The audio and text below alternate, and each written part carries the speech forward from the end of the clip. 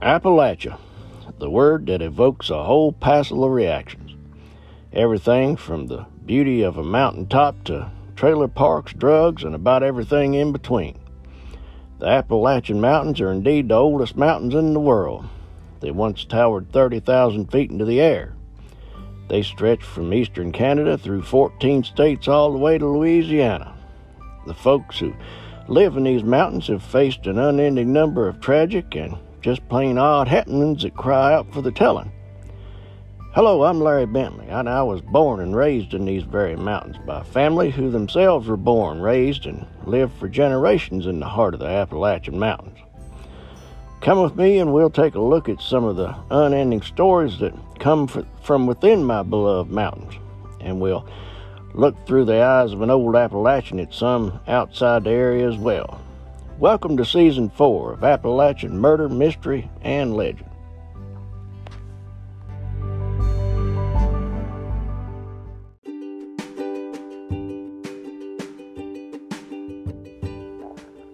Howdy, my good friends. I hope all is well with you today. Thank you so much for swinging by. Sometimes these mountains seem to just plain be the place where I think that if something's going to happen, it's going to happen right here. Sure enough, the more I look at things, the dadgum more of it I find. Like our story today. It's another one that led me down to the creek to pull my hat out. Right when you think it's all over with but the crying, well, think again. That's about the time it's just getting fired up. For us Appalachians, well, you know that we're used to things being about a half bubble off a plum anyway, but some things I still find surprising. So come on in, take your shoes off, set a spell while I tell you one from the northern Appalachian Mountains.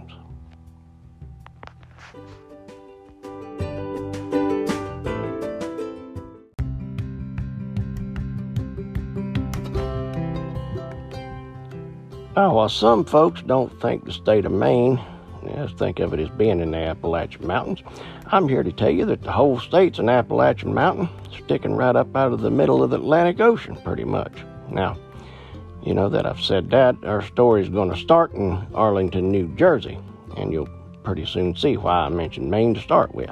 Now, it all started on a cold morning on October the 16th, 1937, when two patrolmen stopped to make a routine check on a car parked off the side of the road in Arlington, New Jersey. Now, they found a young man named Paul Dwyer sitting behind the steering wheel. Now, Paul was sleeping when the officers woke him up to see if he was all right, and what he was doing there. They realized pretty quick something wasn't quite right. Paul was shaking like a leaf and sweating bullets on top of that. Now, if anything in the world will get the police interested in you, that usually does the trick, even today.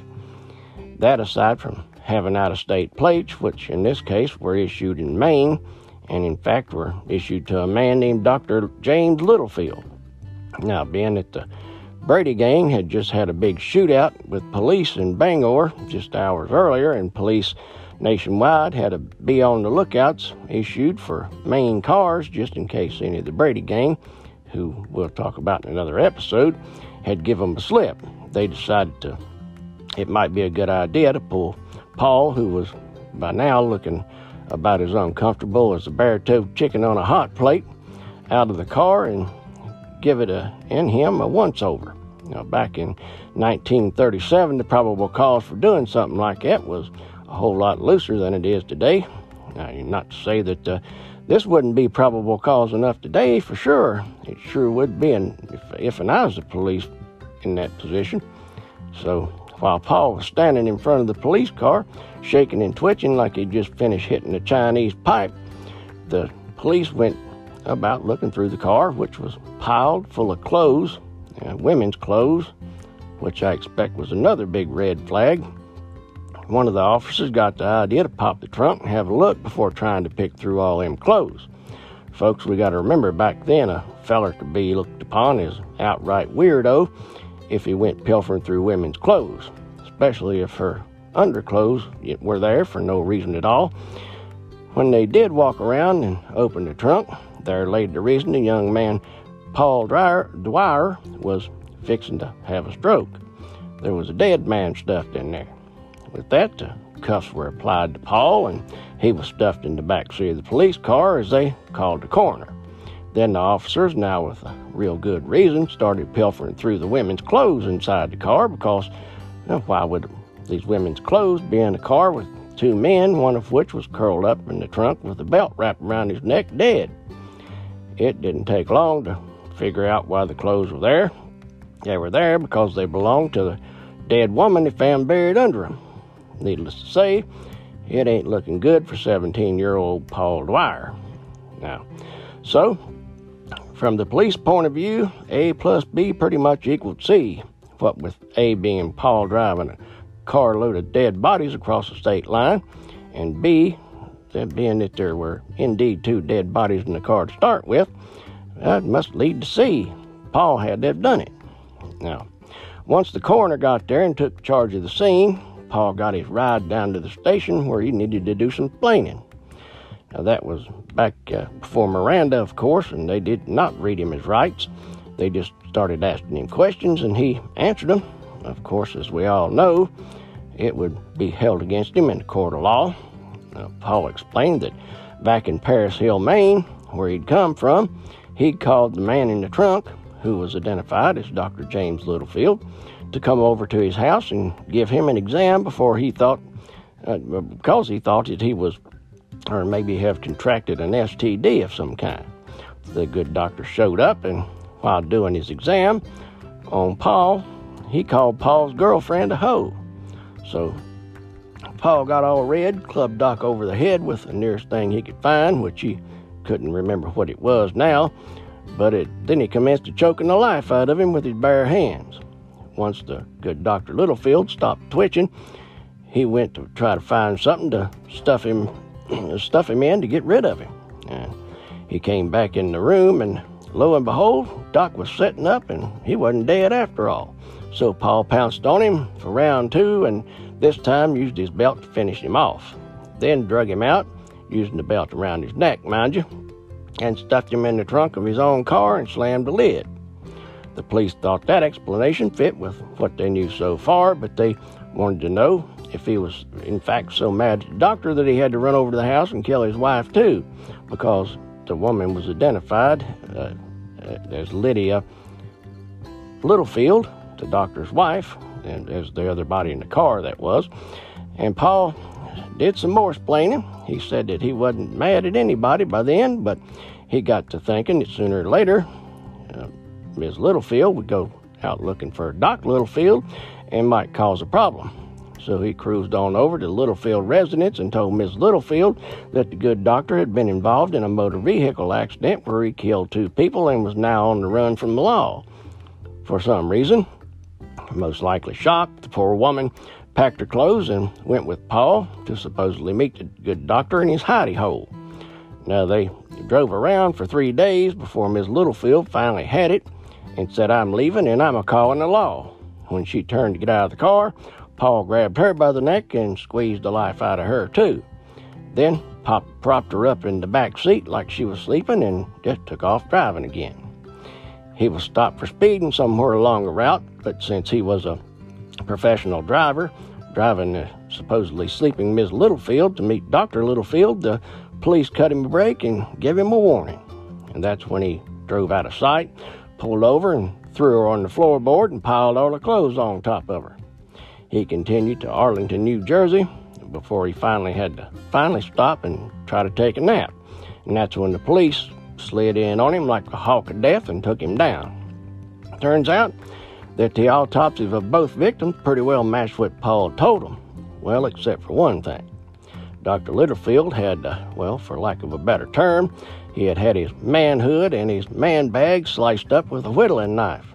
Now, something that Paul, he apparently didn't know about or wasn't aware of, had no explanation for. And it really didn't make a whole lot of sense that a 17-year-old boy with a chauffeur's license and no criminal record whatsoever would pull a stunt like this, but police figured that it had to be true because confession that Paul gave them just matched up nearly perfect with the evidence. They went on and find that out that Doc Littlefield had a morphine addiction, which indeed could have made him cogity enough to call Paul's girlfriend Barbara Carroll a hoe, which is what started the whole thing to start with. Now, Barbara was the daughter of Deputy Sheriff Frank Carroll. You ain't heard nothing yet, folks. Stick around. I'll be right back. You're listening to Appalachian Murder, Mystery, and Legend with Larry Bentley.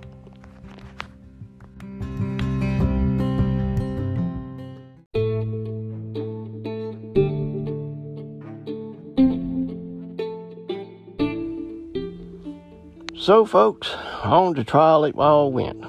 Paul pleaded not guilty, but after 2 days of the trial, he suddenly changed his plea to guilty. The judge sentenced him to life in prison. But by then, the public and media, well, they started having plenty of doubt. The motive for the murder seemed pretty slim, and Paul didn't look, talk, or act like any kind of killer to anybody, including those prosecuting him. Felt more like Paul was protecting the real killer, but all they could do was go with what they had, and by golly, they had plenty. After a spell in the pokey, Paul must have figured it wasn't all it cracked up to be or something, because he took up a pen and piece of paper and wrote a whole letter of another version of what happened to Doc and Lydia Littlefield. And what Paul now said was the true version. Dr. Littlefield hadn't come to the Dwyer home to treat Paul. He'd actually come there to examine Paul's girlfriend, Barbara, who feared she had gotten pregnant. Barbara told the doctor that her own father, the aforementioned Deputy Frank Carroll, might have impregnated her. Barbara had told Paul about what her dad had been up to, and the two called the doctor to help. Dr. Littlefield confronted Deputy Carroll, and the deputy promptly pounced on and killed the doctor and bullied Paul into helping with the getaway. Deputy Carroll then killed Lydia just to keep her quiet and sent Paul on his drive of doom. Paul had changed his plea to guilty because Deputy Carroll had threatened to have him killed if he didn't. Now, folks, this is a perfect example of what police call lizard brain. Killers get all jacked up with adrenaline and can only think within the moment. There wasn't one bit of thought put into somebody might just come looking for Ms. Littlefield too, just as soon as they'd come looking for Doc. But police didn't think that Paul's new account held a drop more water than the old one, but the story rang true with one person, and that was Deputy Carroll's boss, the sheriff of Oxford County. Now, he immediately ran over, pounced on, and arrested Deputy Carroll on the spot for incest and fired up an investigation into the murder. Oh, and he fired Deputy Carroll before he left. Deputy Carroll was informed of that when they got there. It seems that the good Deputy Carroll had a reputation for just that kind of a thing, and the sheriff wasn't about to let it go. The now Mr. Carroll, of course, denied the incest allegation, but didn't do it in court. His lawyers told him that if he addressed it, his daughter would have to testify and add to the weight of the evidence against him. As Barbara was cocked like a shotgun and raring to get on the stand and back up everything Paul said. Now, Mr. Carroll offered an alibi, of course, for the night of the murder of Dr. Littlefield, but he couldn't back it up when it came down to rubber meeting the road. Then it was alleged that he tried to go out and buy one, which got him accused of trying to bribe a witness. Another witness reported seeing him at the scene, dragging the body of Doc Littlefield out, stuffing it in the trunk, shoving Paul out in the car, and both of them screaming off toward Doc's house. In the end, the jury was persuaded that Mr. Carroll was guilty, and he too went to prison for life. Now, both of them were sitting in the big house for the same crime. No, they didn't let Paul out because they'd convicted him. Apparently, they figured both two different stories. Well, I guess they probably, both of them did it of their own accord some way or whatever, but they didn't let either one of them out. There they sit for the next 10 years with both of them screaming through the cell bars that they were innocent. And then in 1950, believe it or not, Frank would finally win his release, and the legislature would order the Attorney General to reinvestigate the whole case. They said that something just didn't add up, and the Attorney General needed to find out what the heck it was.